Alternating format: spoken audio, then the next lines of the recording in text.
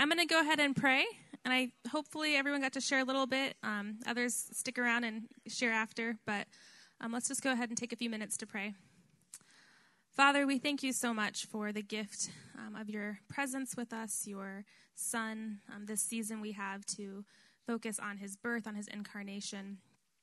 We thank you that you are a God who dwells with us, and one of the ways in which you love us and reveal yourself to us is through these precious relationships, even in this room, as we are able to be brothers and sisters and love one another, know one another, and be a witness to your world through our love. So God, I just thank you for the churches, the organizations in this room, who are pressed for time and have financial concerns as the year wraps up and fundraising and extra services or programs or events that are happening that add to already full plates and burdens. And so we thank you for all that you've given us to steward, and when we surrender it back to you, knowing that these are your ministries, your churches, and you are the one who's building them. And we thank you that we get to be participants and servants and vessels of your work. God, I thank you most especially for your words, the words of Jesus and the gift he is to us in this season, and pray that this next hour would just be refreshing and refueling as we meditate on how precious your Son is and the ways in which you're revealed to us through the scriptures. Be with Tyler as he speaks. Bless and anoint his words. In your Son's precious name we pray. Amen. Well, good afternoon. You guys are a welcoming crowd. Wow. Typically when you do that in church, you at least get like 10 responses. That was 0, by the way. Here's what I'm going to ask you to do. You don't have pieces of paper in front of you. If you did, I'd have you draw a picture, which most of you all would hate. But when I say the word words or idea words, think for a minute and just give me, I'm going to ask you a response, the immediate image that comes in your mind. Think of an image of words. And then some of you start shouting out, what's the image that comes to your mind? Creativity. Love that. Scrabble. Good image. Credit card application. Pictionary, did you say? Dictionary. Pictionary also, that's great, that's great. Yours was better than dictionary. What else? Story. Knowledge.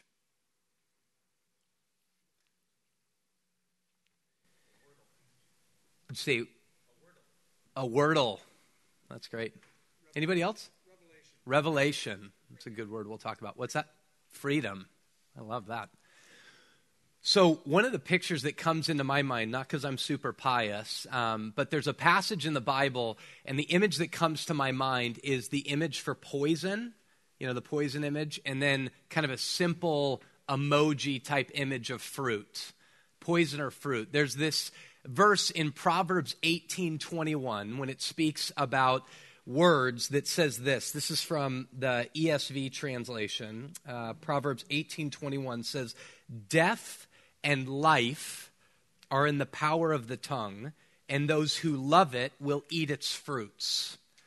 So death and life are in the power of the tongue, and those who love it will eat its fruits. Meaning, those who love words, whatever, you will, whether you like it or not, because we live in a word society, you're going to eat the fruit of either good words, life-giving words, or death-giving words. Eugene Peterson in The Message says it like this, that death and life, that same idea, are in the power of the tongue. He said, words kill or words give life, you choose.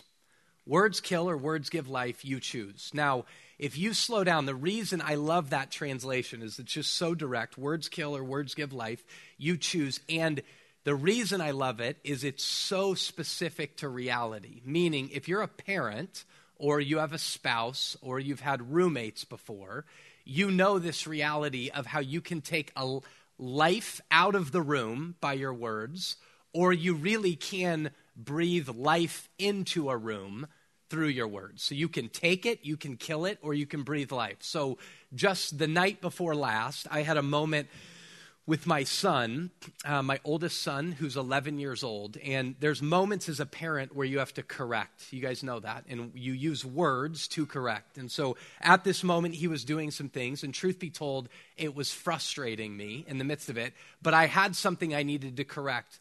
But what I intended for my words, what I purposed for my words, didn't produce the outcome I wanted. The outcome that came out of it was essentially sucking life out of him. And in the end, my desire was to instruct him into a better way. What happened is I just shamed him. And then his response to me at that moment was very scoffing, oriented. It was kind of scoffing, distant, let me push you away, because that's a very human response. If I walk into an environment and life's being sucked out of me, my propensity is to move away from it. If I'm being given life, then I'll typically move towards it. But this is true about human words, and I know you all can identify, is so oftentimes, whether it's in a boardroom, whether it's sitting at a table even over a lunch, or it's in your family, what you intend for your words, what you've purposed for your words, right, doesn't always come out. In fact, way too oftentimes, it's the opposite. What you intend for it is not accomplished. Now, that's true with human words. It's not true with God's words. I'm going to ask you guys, we're talking about the Word of God today, so I'm going to ask you guys to utilize apps if you have them or Bibles if you have them. But if you would, in a couple points, I may ask somebody out there to turn to a passage and read it. But right now, in Isaiah chapter 55, verses 10 and 11, famous passage about the Word of God says this: "For as the rain and the snow come down from heaven, and do not return there, but water the earth, making it bring forth and sprout, giving seed to the sower and bread to the eater, so shall my word be that goes out from my mouth. It shall not return to me empty, but it shall accomplish that which I purpose." See the contrast between human words and God's words? If you're honest with yourself, maybe you'd say most often what I intend for my words is not accomplished. He says, that which I intend, my words will not be returned to me empty, but they will accomplish that which I purpose and shall succeed in the thing for which I sent it. So when we think about words, if we're honest, a lot of times they're frustrating. We don't like Scrabble, or we don't like what happens, or communication is hard. This is why in marital counseling, you always in premarital counseling should talk about communication.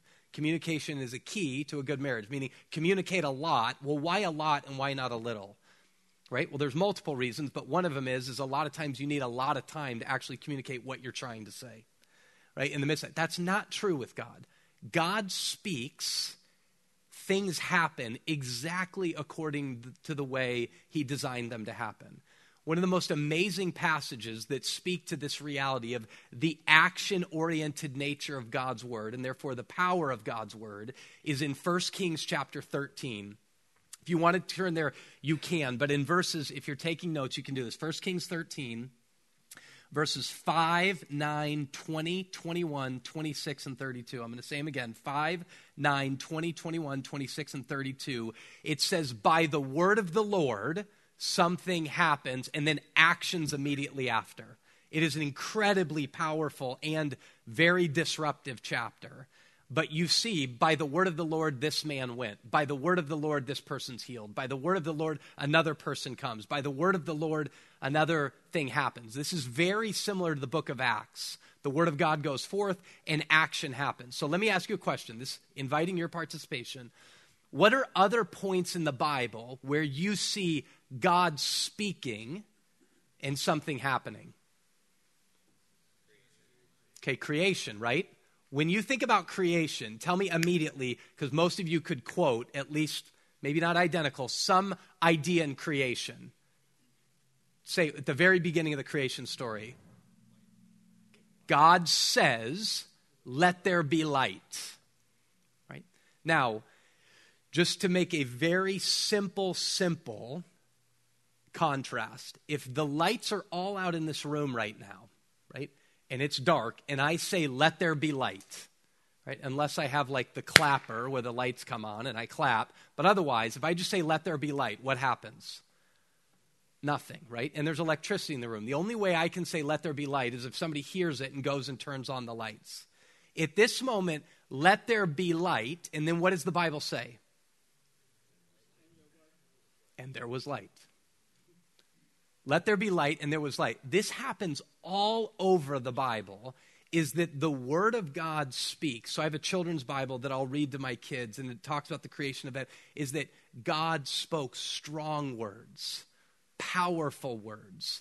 And then ultimately, the minute he speaks, things happen. That's this whole idea of creation. The difference between us being creative and creating things is we're creating things out of stuff that exists.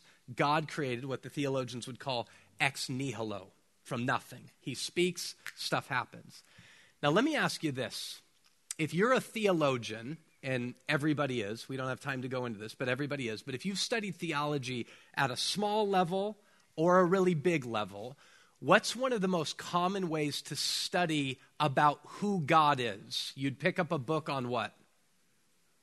The attributes of God, right? So name out some attributes for me.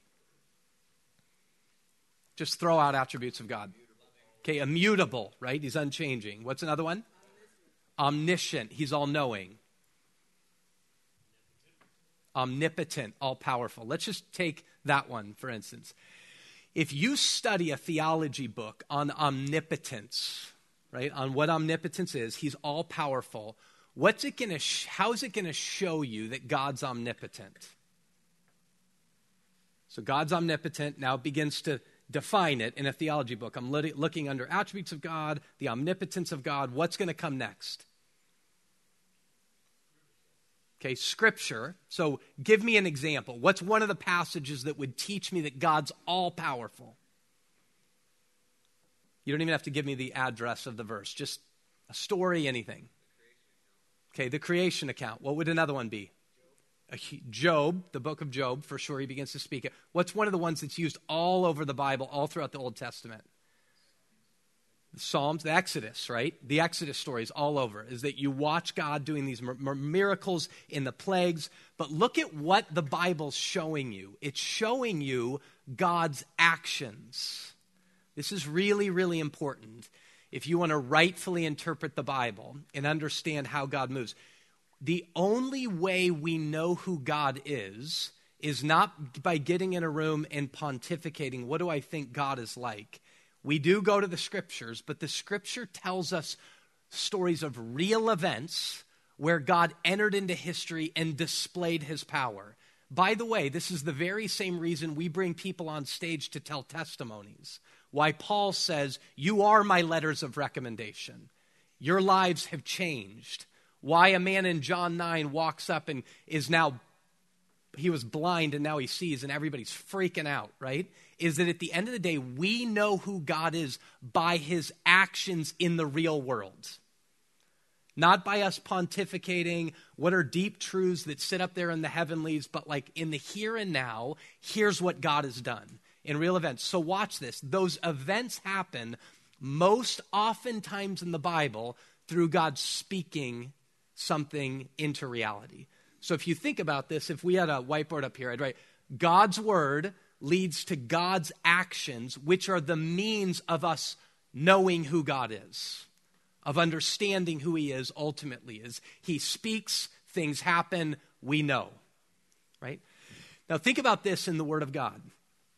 I'm building out a reality for us to see these aspects of words of life. When we talked about at the beginning in Proverbs 18, words kill or words give life. God's words are always life-giving words, and I'll make this statement on the side of this, even when they're words of judgment, because judgment is the speaking out or the stamping out of death, of destructive realities to bringing forth life. Right? In him was life, and this life was the light of men. Right? It's very specifically, they're life-giving words. Now, think about this for a minute, because if we know God based upon the real world, this is really, really significant. And then we're going to get into a couple things we learn in the study of the doctrine of Scripture that you call it. So in Colossians chapter 1 and in Hebrews chapter 1, there's these statements specifically about God that it was by God's word that he spoke the whole universe into existence. He created all things through his word, Colossians 1 says. And then Colossians 1 says, in him all things consist or hold together. In him. That's the word in, by the way, in the Bible. Massively important. In him all things hold together. Hebrews chapter 1 says that he is holding the universe together by the word of his power. Now, slow down long enough, because some of you have heard these verses before, but if that's true, that means everything we can see, Colossians 1 says, and everything we can't see was created by the word of God. Now, who's the agent, if any of you know this, in Colossians 1 and Hebrews chapter 1, that's the actual one speaking things and holding things together by his word? Speaking them into existence, and not just speaking them and remaining distant, but holding them together. It's Jesus. Colossians 1 and Hebrews 1 is saying this is Jesus, that it was through Christ's word that everything we can see and everything we can't see was created. And then it says all things were created by him and for him. And in him, all things hold together. Hebrews chapter 1, they all hold together. How do they hold together? By the word of his power, which, slow down long enough to think about that. Everything was created by him. And there's all these things we can't see. All of that was created by him and for him, by his powerful word, and is upheld by his powerful word. And everything we can see, which means right now, this building that was designed by an architect I know, done by a contractor and construction company that I know of, it wasn't held together by them. God utilized them, but it's being held together by the word of God's power. Your nose is sitting above your mouth right now and staying there by the word of God's power. Your eyes are remaining above your nose by the word of God's power. Like, if we believe this, if we're Christians and we say we believe the Bible, that's exactly what this is saying. Now, if you think about when Paul sits at Athens, and he sits to a bunch of people who don't believe them, and he says, hey, you have an inscription to an unknown God. And in the midst of this, he talks about how God appoints the boundaries and the times in which people live so that they might seek and find their way to God. He says that. And then he makes this incredible statement that truthfully many Christians would freak out if they really delved into the implications of it. He says, it's in him, remember the word in him that we live and move and have our being. Just stop and think about that for a minute. It's in him. So no matter, he's speaking to unbelievers, whether you're a believer or you're not a believer, whether you acknowledge the lordship of Christ or you don't, whether you recognize the fact that he spoke the world into existence and upholds it, whether you recognize it or you don't, it's in him that you live and move and have your being. There's this dialogue that Herman Bavinck has with John Calvin in this theology book that he speaks about, in which he is interacting with Calvin and speaking, and there's moments where Calvin's speaking and then moments where Bavinck's speaking, but this is the idea. He says, there isn't one atom in the whole universe. Now, how many of you have a little bit of science in higher ed at all? Somebody just really quickly, what's an atom? What's made up of atoms? Let's say it that way, make it easier. Everything, right? Okay. So they say there's not an atom in the universe that isn't chocked full, sparking with the glory of God. There's not an atom in the universe that's not sparking with the glory of God. Everything's made up of atoms, right? So then here's the conclusion. Bavinck interacting with Calvin is there's this statement made. Therefore, to the pious mind with a pious heart, okay? You know what pious means? Godly. That means somebody who's been informed by the word of God, that understands these realities. In him we live and move and have our being. He upholds the universe by the word of the power. The universe that he upholds by his powerful word is the word he spoke into existence. They say to that person that understands that, the pious mind, the godly mind formed by the truth of the scriptures, with a godly heart, they may say nature is God. By the way, that's Calvin and Bavinck, okay? That's not Deepak Chopra. Like, that's an astounding statement. And what they're saying, now you may go, if you've been trained in worldview, you go, nature is God's pantheism. Right? They would agree with you in that. Like, nature is creation. There's a distinction between creature and creation. But it isn't a distant separation. God is in the midst of everything. by his word and his very presence. It's in him we live and move and have our being. So you understand that. Let me be very clear. There's a distinction between creation and creatures, and creation and the creator is what I'm trying to say. But that's an incredible reality to make you realize you don't live a moment of your day without the word of God.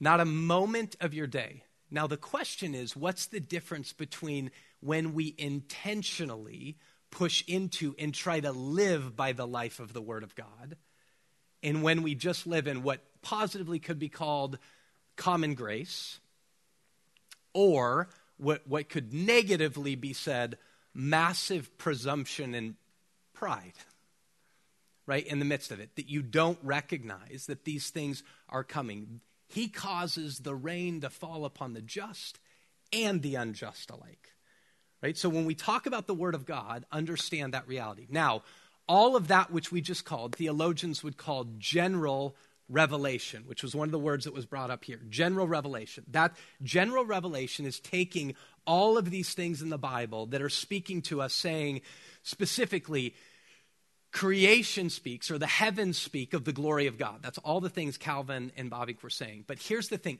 That isn't just, when you think about creation, do not just think about the Grand Canyon, the stars, and the sky. If he created all things, creation's all of human life. Every single day, everything that we're going around. General revelation. Now, let me real quick go back to Acts 17. That means if there's not one moment of every day where my nose is not over my mouth because of the word of God, right? Holding it that way. That means in the end, everything I bump up against, in a very real way, I'm bumping up against God. Everything. All the time. This is huge for evangelism, by the way. Huge. And Paul uses it in Acts 17. That's why he says God's appointed the boundaries and the times in which people live so that they might seek and feel their way, literally, to God. Okay? So all of life is always revealing to us God. This is why the psalmist can say, only the fool says in their heart there is no God. Only because the God of this age has blinded the minds of unbelievers would we ever say that there is no God. So now, just really quickly, as we move into this next part of Revelation, what do you think in the world, okay, follow the whole biblical story, right? Jesus comes, Spirit empowers the people of God, the church. What do you think it is that people bump into, right? God has appointed the boundaries and times in which people live so that they might seek and feel their way to God. What do they bump into?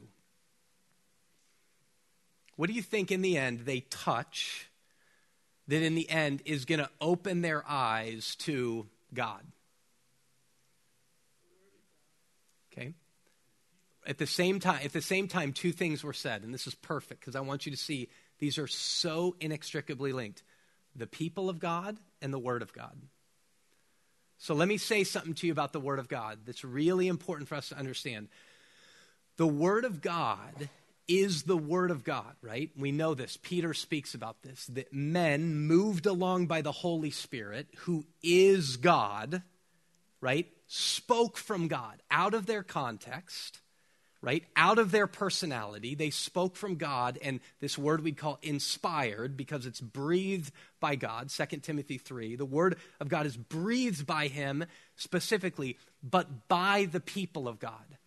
So understand this. It's God's word written by the people of God to form the people of God for the life of the world. So follow that traction really quick.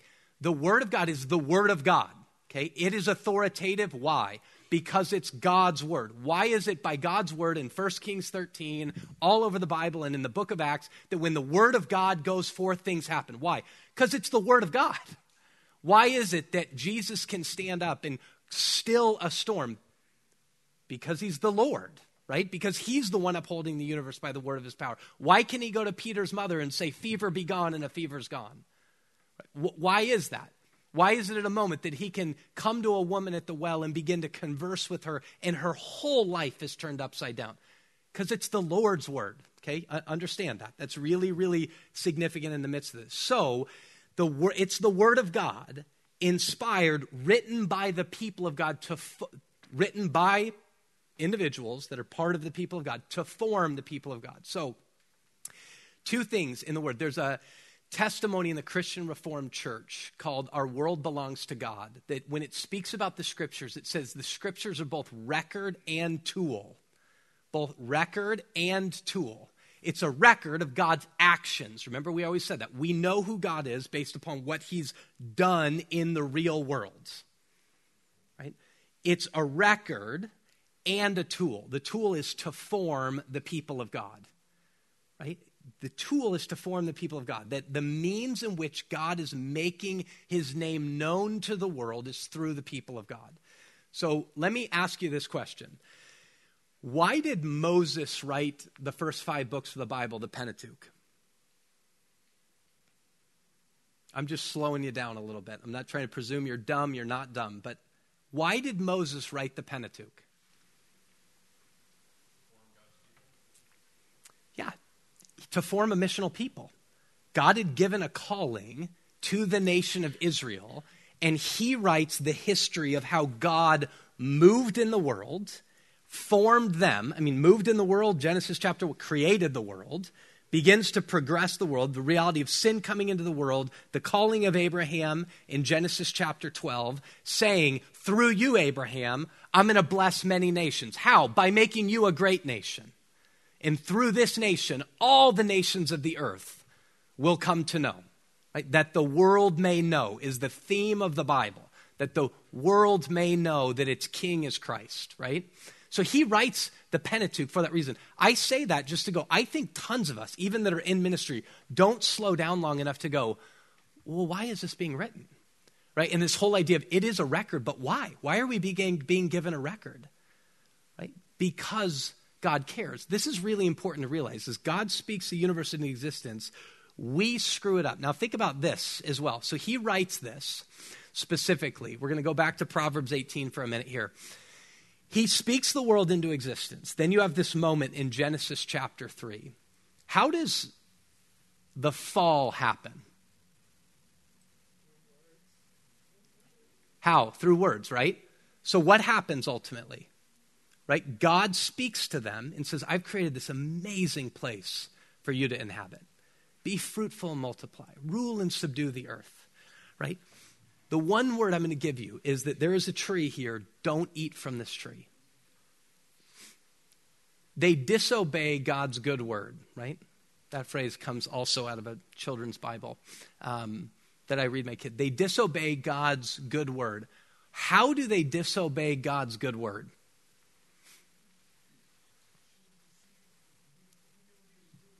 Say that again?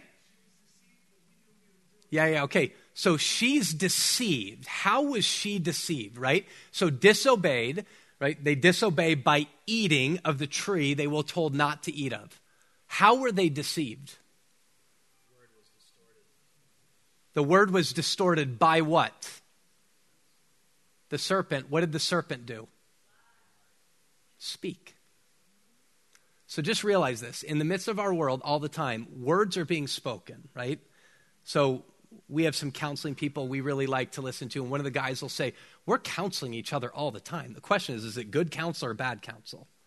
Words are happening, and not just human words, but behind human words is a reality all the time of words that lead to death and darkness and words that lead to life. In him was life, and this life is the light of men, what makes humans really humans. Right? The words of death, what does death do? Takes away their humanity, like sucks the life out of them. So that's really significant for us to understand. So go back to the people of God, that God has given that this is a record and tool. General revelation is all of our life, speaking this. The way in which people are going to see it is what we call special revelation, is what theologians call special revelation. Special revelation is, how do I make sense of the world that I live in right now? Because I have moments in my life, right, that are far too infrequent where I touch something and step into something and go, this is like heaven. Right? In a very real way, you could go like, what the heaven? Like, what is this? That was so good. What is this? And many humans, almost all humans, have certain moments where something is so good that they begin to go, I want more of that. But they really are, consciously or subconsciously, asking this question of like, what makes that so good? Now, folks, this is what's so important. If the people of God are not there steeped in the Word of God to go, I'll tell you what the inscription to an unknown God is. Like you're looking at this going, there's more, there's like divinity to this whole thing. And you have an inscription out there, Acts 17, to an unknown God.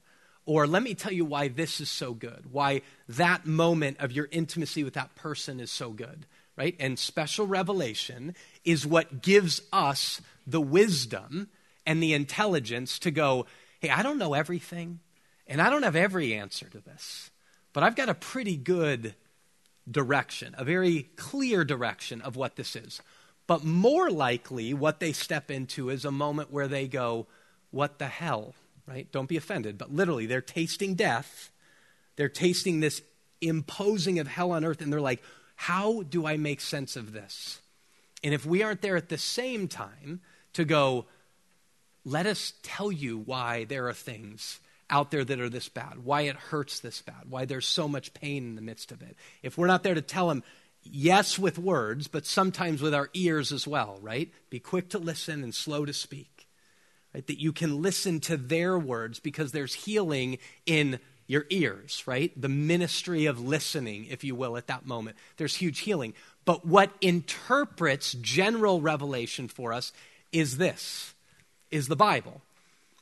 So when the Bible's given to us in inspiration, these moments where you really are going, it's inspired by God. They're the words of God. This is why in 2 Timothy, 2 Timothy 3, the Word of God is breathed, but in 2 Timothy chapter 2 is this statement where the Word of God is given to us for rebuke, correction, and training in righteousness.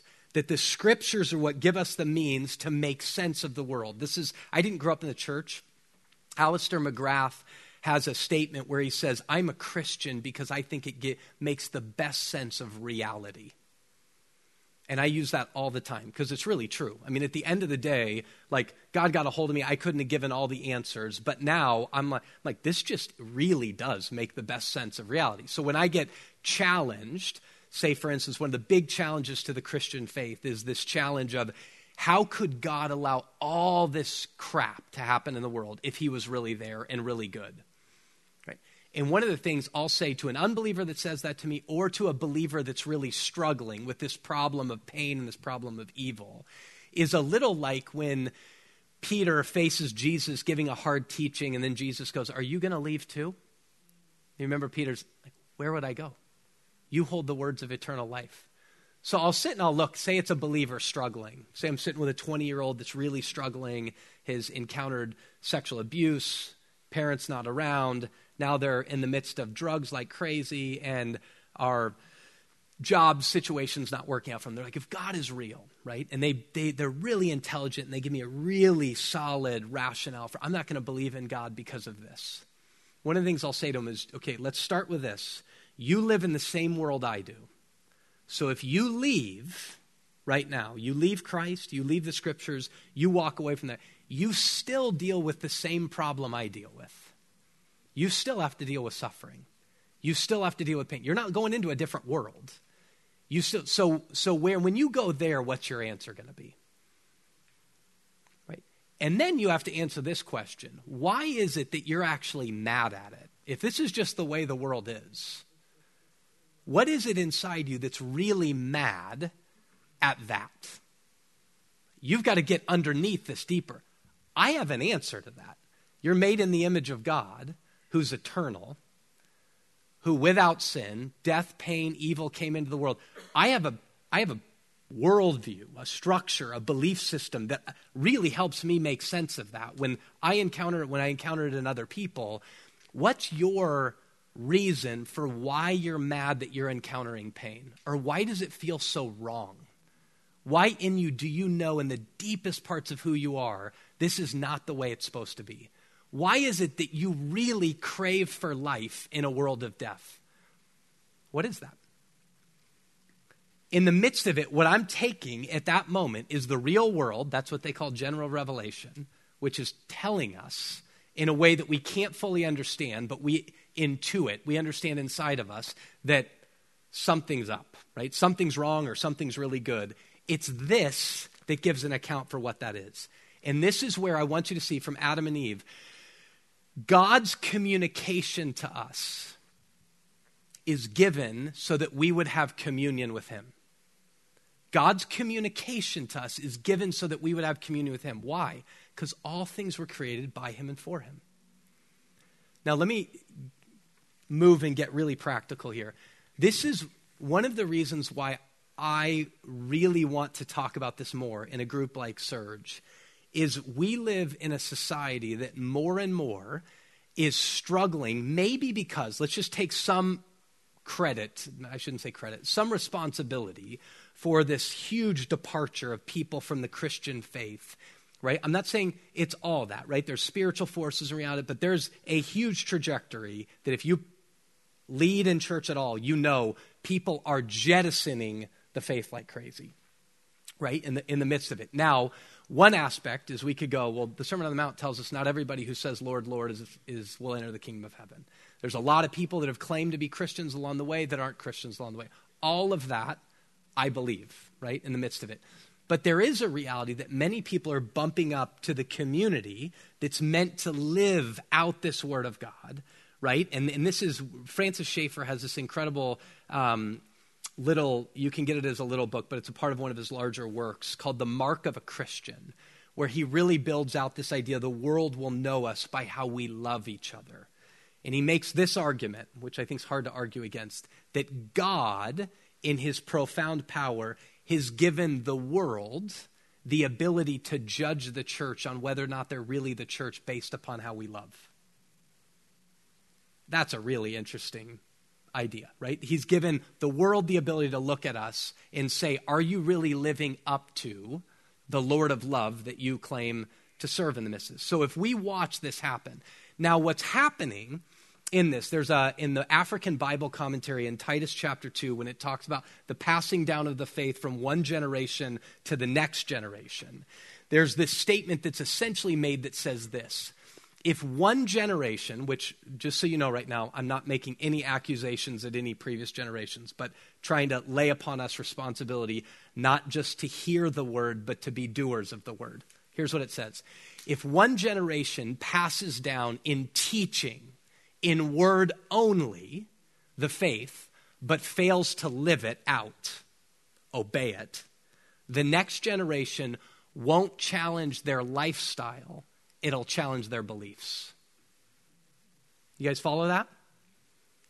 If we speak it and say, this is it, you form them way more by what you do, and they look and go, what they believe then has to be garbage. So what's now happening in the church, and so I hope you hear my concern. My concern, which is all over the Bible, is that if we really are the people of God, who God has made this covenant with us, we have to obey his word. We have to live into his word. We have to press constantly. That's one of the biggest powers to me of the Reformation, was this reformed and always reforming according to the scriptures, right? Is if at any moment we are presumptuous enough and not humble enough to look at the word of God and go, it's not going to fillet us and show us where we've been disobedient, right? In the midst of it, that's a problem. Here's the other problem I want to say to you that I see in the church all the time right now, which is as terrifying as any, is that now we think we got to get cute, right? We got to get cute with the Bible. And in the sense, like, we start asking really big questions of the Bible as though we stand as the authority over the Word of God, right? And we don't look and go, no, there is an order to creation. There is a way in which God says things are to operate. There is a way in which God deems males and females to be together. There is a means in which the way that creation's supposed to function, in a way in which it's better to give than it is to receive. And if we don't live that first and foremost personally, and we begin to get cute with all of the tools that we have, which, hear me, I'm not at all arguing for a lack of deep study of the text. That's a huge problem. And it's what missionary people would call syncretism. You're beginning to be formed more by the culture than you are by God and by the scriptures. So now you understand some concerns I have. Let me say two things. So one of the big things now that you'll hear a lot in when people deal with the Bible is they'll say things like, there's all these people who've really, really focused on the Bible, right?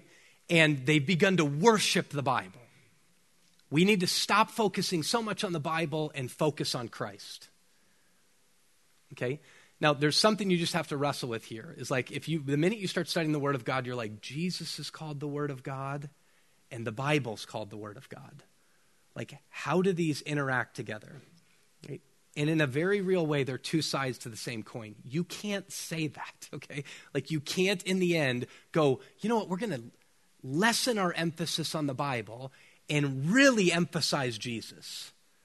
Well, how do you learn about Jesus? The Bible, right? Like, I don't know how else you're going to know about him, right, in the midst of this. Or I'm going to be maybe even a little more provocative here, of like red letter Christians. Well, if you believe that all of the Bible is inspired and breathed by God, the same God that spoke this into existence, then in a very real way, all the words of Scripture are the red letters. If you believe that about the Bible, right? Which I do, fundamentally. And now in the end, this is really important too. I look at the New Testament and go, all the New Testament is leaders inspired by God take on Jesus and his teaching and make it applicable in a present context. So they're looking at the Corinthians and the Corinthian church going, we're not living up to the ways of Christ in this way. This is what Jesus said. Now I'm going to build that out for you here, and we call it Scripture specifically. So let me say this and tell you why I think this divide is there. And I'm going to put it for now in between these two terminologies of mastering, seeking to master the text, and then seeking to be mastered by the text. So there's two passages that you'll hear a lot, and this is kind of the climax point of this, is in Colossians chapter 3. There's this statement where Paul says, let the word of God dwell in you richly, encouraging and admonishing one another, and doing it, encouraging one another and admonishing one another. Does anybody know what comes next? By singing psalms, hymns, and spiritual songs, right? Now, there's another passage in Ephesians chapter 5 that has it's almost an identical ending. Encouraging one another, singing psalms, hymns, and spiritual songs. But it says, be filled with the Spirit. So there's this sentiment of like, how were we filled with the Spirit? And I was taught really early that we're filled with the Spirit through the Word of God, okay? Now, at this point, if somebody texted me that, I'd put the clapping emoji up, like, yes. Right? That is absolutely, absolutely true. But what it says in Colossians is that we have to let the word of Christ dwell in us richly. So how does that happen?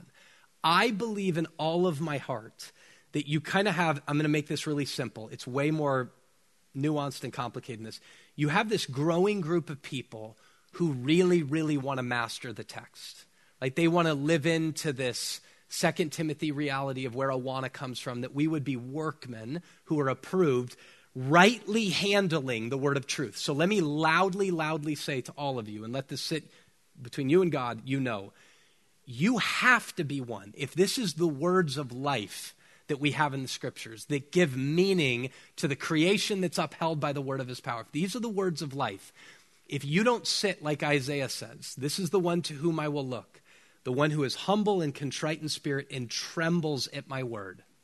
If you don't sit at that moment and go, I'm trembling at this because this is the words of life. Not many of you aspire to be teachers, for you'll infer a stricter judgment. It's a responsibility. These are the words of life, whether you're passing them down to your children or you're passing them down in a small group or you're passing them down in the workplace, whatever it is. We need to be workmen who rightly handle the word of truth. Therefore, that's where these ideas of precept upon precept and trying to do justice or exegesis or expositing a passage are really come out of, is that we really believe there is a task to have that we should, under God's inspiration, be confident in, but be serious about, right? Now, let me tell you the other side of that. I have been around gobs of people who love to make that argument. But when Jesus says, and John the Baptist says, you will know them by their fruits, I watch these people who love to exegete the scriptures. And the reality is when you play out the fruits of the Spirit, they are living the fruit that they have is way more the lusts of the flesh than it is the fruit of the Spirit. Now, at some point, if we know them by their fruits, we have to go, for some reason, there was a miss between trying to master the text and letting it dwell in us richly to the point where we would be filled with the Spirit that would manifest itself in love, joy, peace, patience, kindness, goodness, gentleness, faithfulness, and self-control. Guys, this isn't crazy if you read the Bible, because there are people all over the Bible who had mastered the text that Jesus said, you're like graveyards full of dead men's bones. They mastered it, right? They mastered it, but they treated people like garbage. So we have to do that. Workmen rightly handling the word of truth, but then we have to have this moment where we go, what does it mean to let the word of Christ dwell in us richly to the point where we're filled with the Spirit? That dwelling, that's that statement in Colossians 3, that it would dwell in us richly. So just recently, there was an article I read critiquing this method of Bible engagement called Lectio Divina, right? And the criticism was essentially, if you don't know what Lectio Divina is, it's basically you take a passage of Scripture and you just sit with it and you kind of let it speak to you, right? And the fear of it is that you would do it in such a way that you don't rightfully interpret Scripture. And there's a concern in that. Like, you got to go, hey, you can't just go to this and make it mean whatever it means. It's got to mean what it means. Like, you got to do the work of it, right? The challenge I have with it is fundamentally this. The point of something like Lectio Divina is the letting it dwell in you richly. So the point of something like that, which I would argue vehemently, at least to many of the people I'm around, we are missing like crazy, is these moments where we're really being formed by God through his word. The point of a Lectio Divina isn't to interpret the text, it's to be interpreted by it. It isn't to master it, it's to be mastered by it. To sit at the moment and not go, I need to fill more, so that when I talk, everybody goes, they're the Bible answer person, right? That's not the point. What I want to be known for, they will know that we are Christians, what? By our love, the fruit of the Spirit, right? So how does that happen? When I'm sitting with my son and I'm going, I have a really good intention here, but every way it's coming out is the lust of the flesh. It's division, it's rivalry, it's fighting, right? And then James 4, right, at that moment's going, what causes fights and quarrels amongst you? Is it not because you're not getting what you want? And I have to go, okay, I have something that's good to say to my son, but I think this is more about how he's peeing me off, right, than it is about what I need to say to him that he's not doing, right? So then at that moment, if I'm going to go, how does that change, right?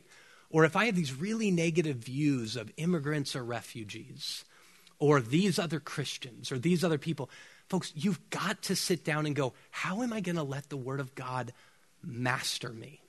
How am I going to let it dwell in me richly? So let me just give you an example as I close of something that's been really helpful for me that truthfully I've been learning kind of through the history of the church. So I'll give you two passages of Scripture. One is specifically Ephesians chapter 5 and the fruits of the Spirit. The other one is when the Spirit of God descends, right? Because this is what I'm after. Is God, I want to be, there's this command you give me in the Bible to be filled with the Spirit. To be filled with the Spirit in Ephesians chapter 5, that I would manifest the fruits of the Spirit. The falling of the Spirit in the book of Acts shows these tongues of fire that they look around and go are above everybody's head. So I look at a moment like that and I'm like, okay, I want to do due diligence here, like the Spirit of God, God's speaking, his Spirit's coming, this is moving, and I'm being commanded to be filled with the Spirit, and I would argue by letting the word of God dwell in me richly. Well, here are these two passages, Acts 2, Ephesians chapter 5, being filled with the Spirit. So I'll sit down, and this gets into silence, contemplation, meditation. And some of you are going to go, this sounds really weird, okay? I just say, you better figure out what dwelling means for you. So I'll sit, and I'll literally sit just like this, and I'll close my eyes and envision, like, Jesus, you tell me in the book of Luke, how much more will you give the Holy Spirit to those who ask? Like, no father gives bad gifts to his children. He wants to give you good gifts.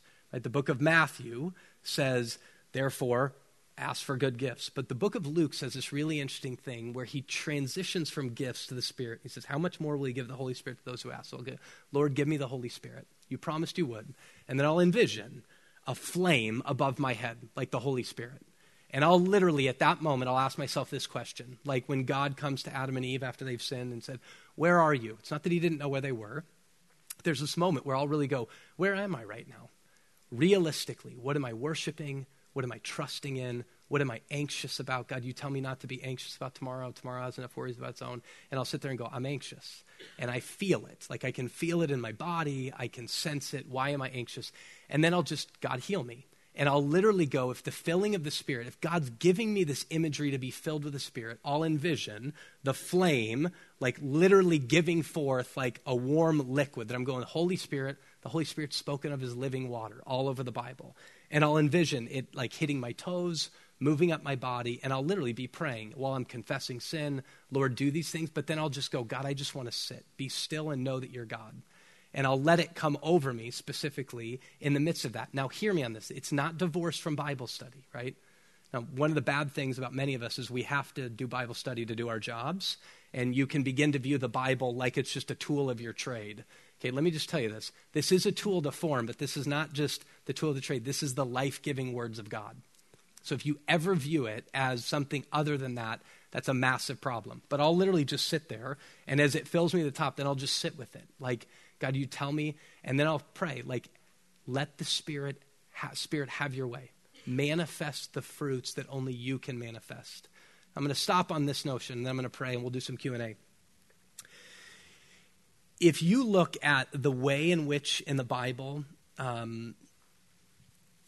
the movement of God to us happens, God calls forth his son comes, right? This is common Bible passage. For God so loved the world that he sent his only begotten son, that whosoever believes him.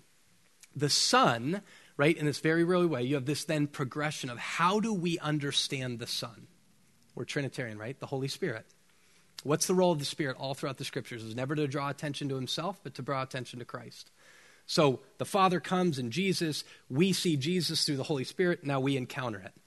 Which means, and wrestle with this for a little bit, the Spirit's job is to draw your attention and to connect you to Christ. So when Jesus says, abide in me, right, John 15, I am the vine, you are the branches. If you remain in me and I in you, you will bear much fruit. That's why Jesus is saying in Luke, ask for the Holy Spirit, for the abiding glue mechanism of us to Christ, which, so you know, if you're ever off on the Holy Spirit, you'll be giving more attention to the Spirit than you will be to Christ. The Spirit doesn't even draw attention to himself. He's always drawing attention to Christ, right, in the midst of it. But essential, and so many of us in this room, myself included, are like binitarians rather than Trinitarians. We just ignore the Spirit. But you need to ask, God, give me the Spirit that I can fully experience Christ in the minute. And that's what I just sit with, is, Lord, I want to leave with the fruits of the Spirit with Jesus, the supremacy of Jesus on my mind at all times. So let me pray, and then we'll do some conversation. Father, we love you.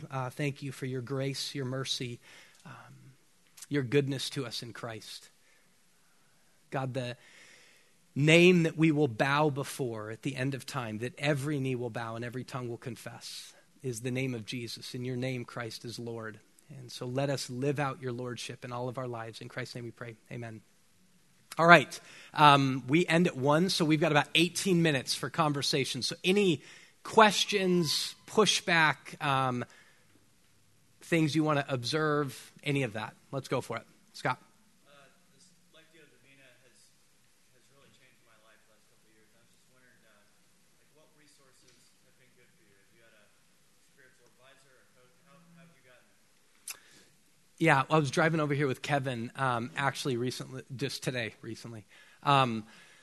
And we were having a conversation, and one of the things I said is, I have a friend of mine that recently finished his PhD, and he had finished his seminary at a local evangelical institution. And when he got to do his PhD, he called and was lamenting with me, and his statement was, so much of North American evangelicalism is an absolute cesspool. Like, all we do is read modern to recent modern evangelicals who all read each other, and we just drink each other's water all the time.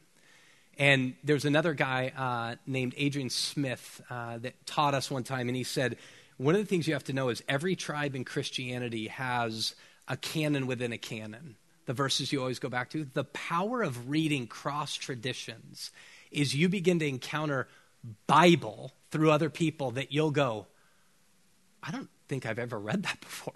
Or I feel like I've never read that passage before in the midst of it. And it's because you've been in such a lane that you never get out. So one of the things I would say to you and encourage all of you is to go, always be a Berean.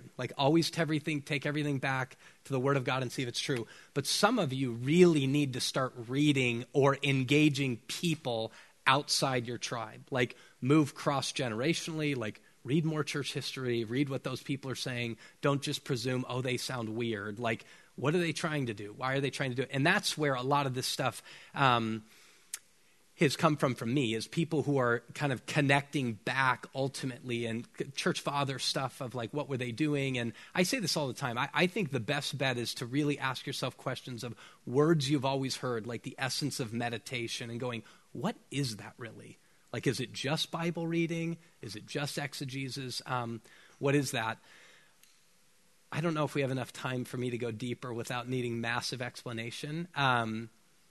But I'm going to say this, and you guys can ask me questions later, and I'll prove to you that this is biblical, not heresy.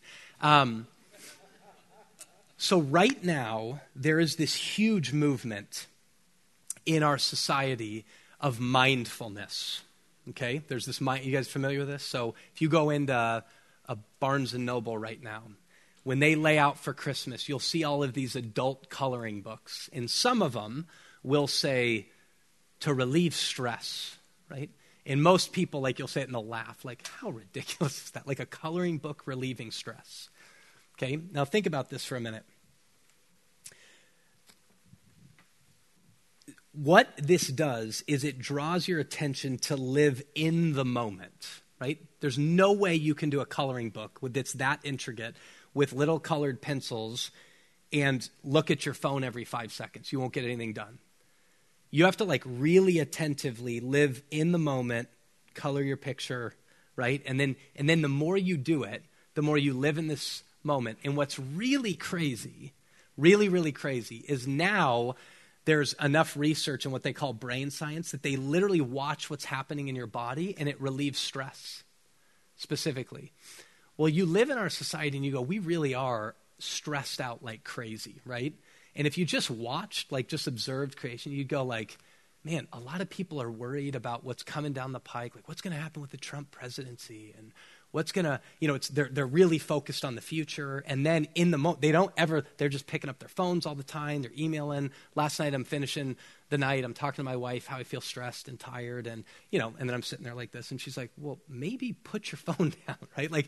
That might help you, right? But let me go back to the coloring books. You begin to color and you go, okay, this begins to relieve stress. Medicine's saying, hey, this really does. This is crazy. Let's do this more. And then you go, well, Matthew chapter 6, Jesus is talking about worry, and the way he says to deal with worry is live in the moment, right?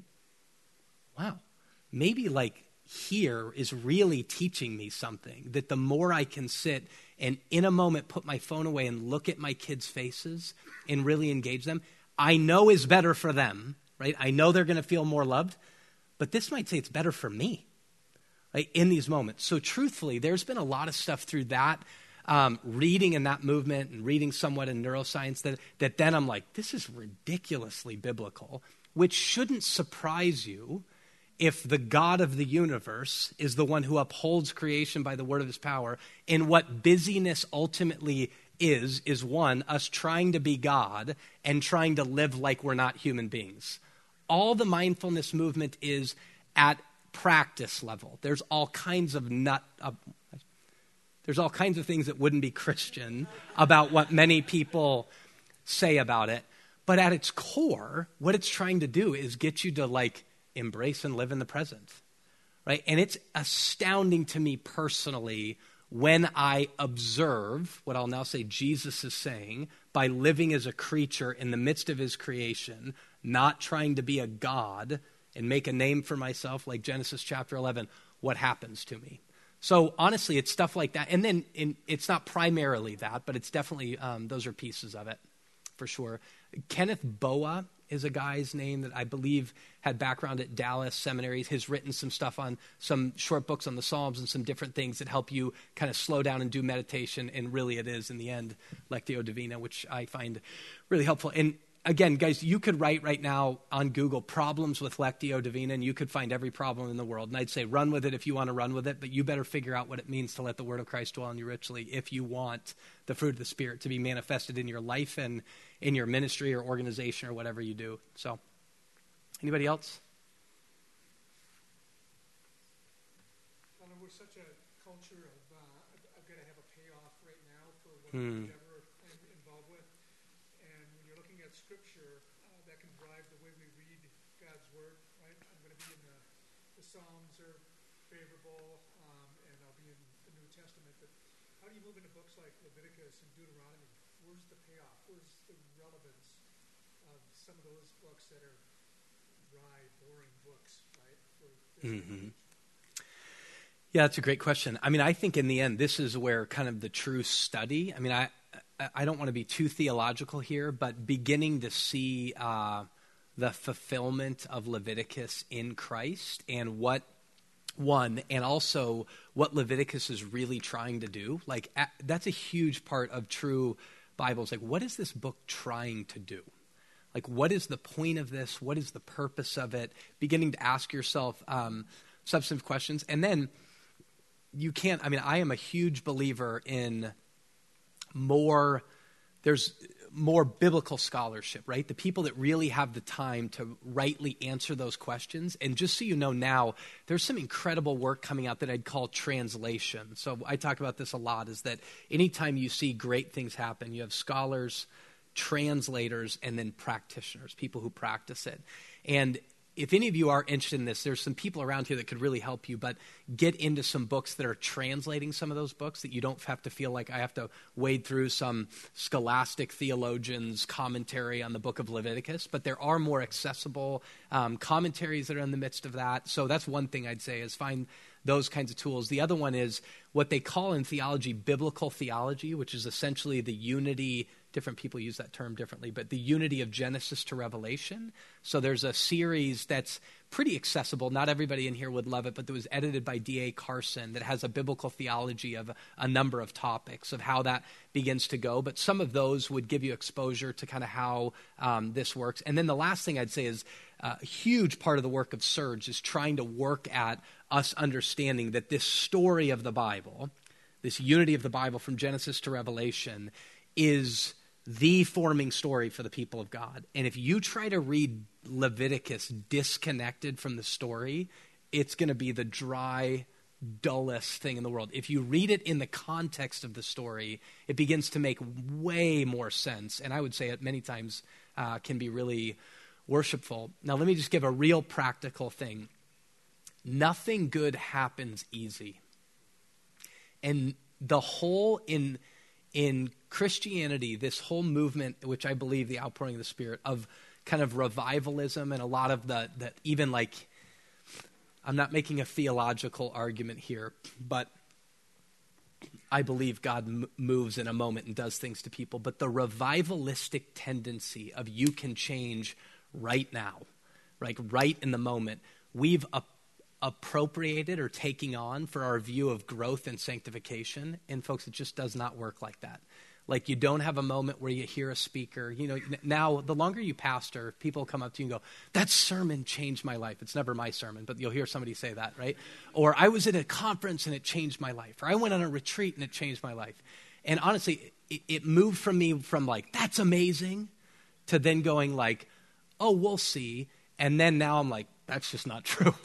That's just not how change happens, right? Change happens. You have moments like where it can turn you towards life change. But if you don't develop habits and consistent practices, I'm telling you, and the history of the church shows this, you won't change.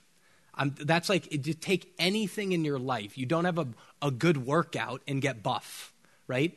You get buff through changing the way you eat and eating that way over a period of time and continuing to go to the gym. So part of what I'd say is like, if it feels dry right now, keep doing it and keep telling yourself the words of Peter, like, where else would I go? You hold the words of eternal life. Like, if I want life, I'm going to believe at some point the penny's going to drop and I'm going to get it. To me, that's the aspect fundamentally of the difference between like a living faith and one that really needs to prove itself. Is a living faith, even when it doesn't feel it, fundamentally goes, where else would I go? Like, I'm staying because I know you're it. Like that's it. In the end, you have to move through those. So, anybody else?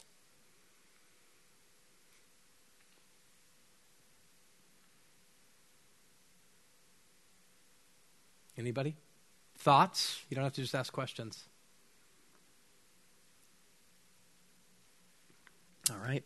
Let me pray. And New City, thank you all so... Is there one? Was there one? Yeah. No, do it. Do it. We have time. I was actually just going to flow Bible project to the answer to that question, putting together these really Gosh, you just gave me...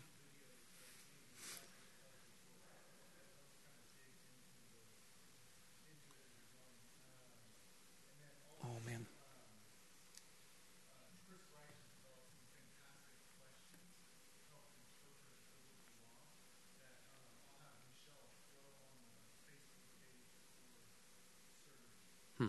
That's great. I'm so glad you said this, because I want to give you a few tools in the midst of this, specifically for yourself or for other people. So one is the American Bible Society right now is doing a huge initiative to try to get the nation engaged, well, what they call Bible engagement. And so this is something, what we just talked about right now, the Surge Lunch is leaders, but as you go to normal, everyday people in the midst of this, one of the simplest, easiest things to do is provide them a simple on-ramp to just begin to engage the Bible. Now, I do think in the midst of that, Chris Gonzalez and Missio Dei community developed these symbols of what we call the true story, which is really helpful to frame for people when they begin to engage the Bible. So that's a huge tool that you could talk to Chris. I think you could probably find those on the Surge website as well. But I'm just telling you guys, these simple things that when maybe some of you came to Christ or whatever, and somebody just went, start reading the book of John. Don't stop doing that. Like, the Word of God is inspired and breathed by God. And I'm telling you guys, even when somebody doesn't totally interpret it correctly, crazy stuff happens. God speaks and action happens. So there's a couple tools. Go to the American Bible Study. The other one is these Bible apps that are out there right now. I mean, for you not to tell all your people, there's no way you should not have a Bible app on your phone. Is at the end of the day, whether it just sits there, there's better chance of somebody having it and popping it at one moment with it, and then providing just on-ramps. There's really simple, on the YouVersion Bible app, there is like a host of reading plans. I mean, a reading plan that can go 5 days to 2 years and everything in between, topical Bible reading plans. So there's a lot of the movement in ABS, and there's all kinds of research, which if you're a Christian, none of this should surprise you, is that as people engage in the Bible more, like marriages are better, families are better, societies are better. That shouldn't surprise any of us. So we should be the biggest advocates of that kind of work, of greater Bible exposure. The other thing is, one of the groups that helped YouVersion on their project is a group called One Hope, and they have a new thing that I think, if I'm not mistaken, I think it's the most downloaded kids app worldwide, and it's the Bible app for kids. And they've done a really good job on that. So that's a tool. The other one Tim Keller talks about a lot is the Jesus Storybook Bible, which really is kind of what connects Christ through multiple of these aspects. Another thing that not just for kids, but if you're sitting out there going, I'd like it. I've heard Keller before mention to a group of pastors that if you want to know how to preach Christ or understand Christ in all the scriptures, one of the best tools I tell you to start with is this children's Bible. And everyone will kind of laugh and he'll go, I'm dead serious. And it really is. There's another children's Bible that I'd say the same thing about called the Big Picture Story Bible. And that's actually written off of Graham Goldsworthy's work, but it's very similar and takes on kind of these themes of, that's the one that I mentioned, that is they disobeyed God's good word. That kind of idea comes out of that. So that's just sentiment and statement. So that said, let me pray and we're done. Father, thank you so much. Thank you for the hospitality of New City. Thank you for the food that you gave us to fuel us for the day. And God, as I say that, I think about your words to us, that man will not live by bread alone, but by every word that proceeds from the mouth of God. Thank you that you uphold the universe by your word, and that your word is a good word, and it spoke life into us. God, let us live and abide in you through your word. In Christ's name we pray. Amen. All right, y'all have a good day.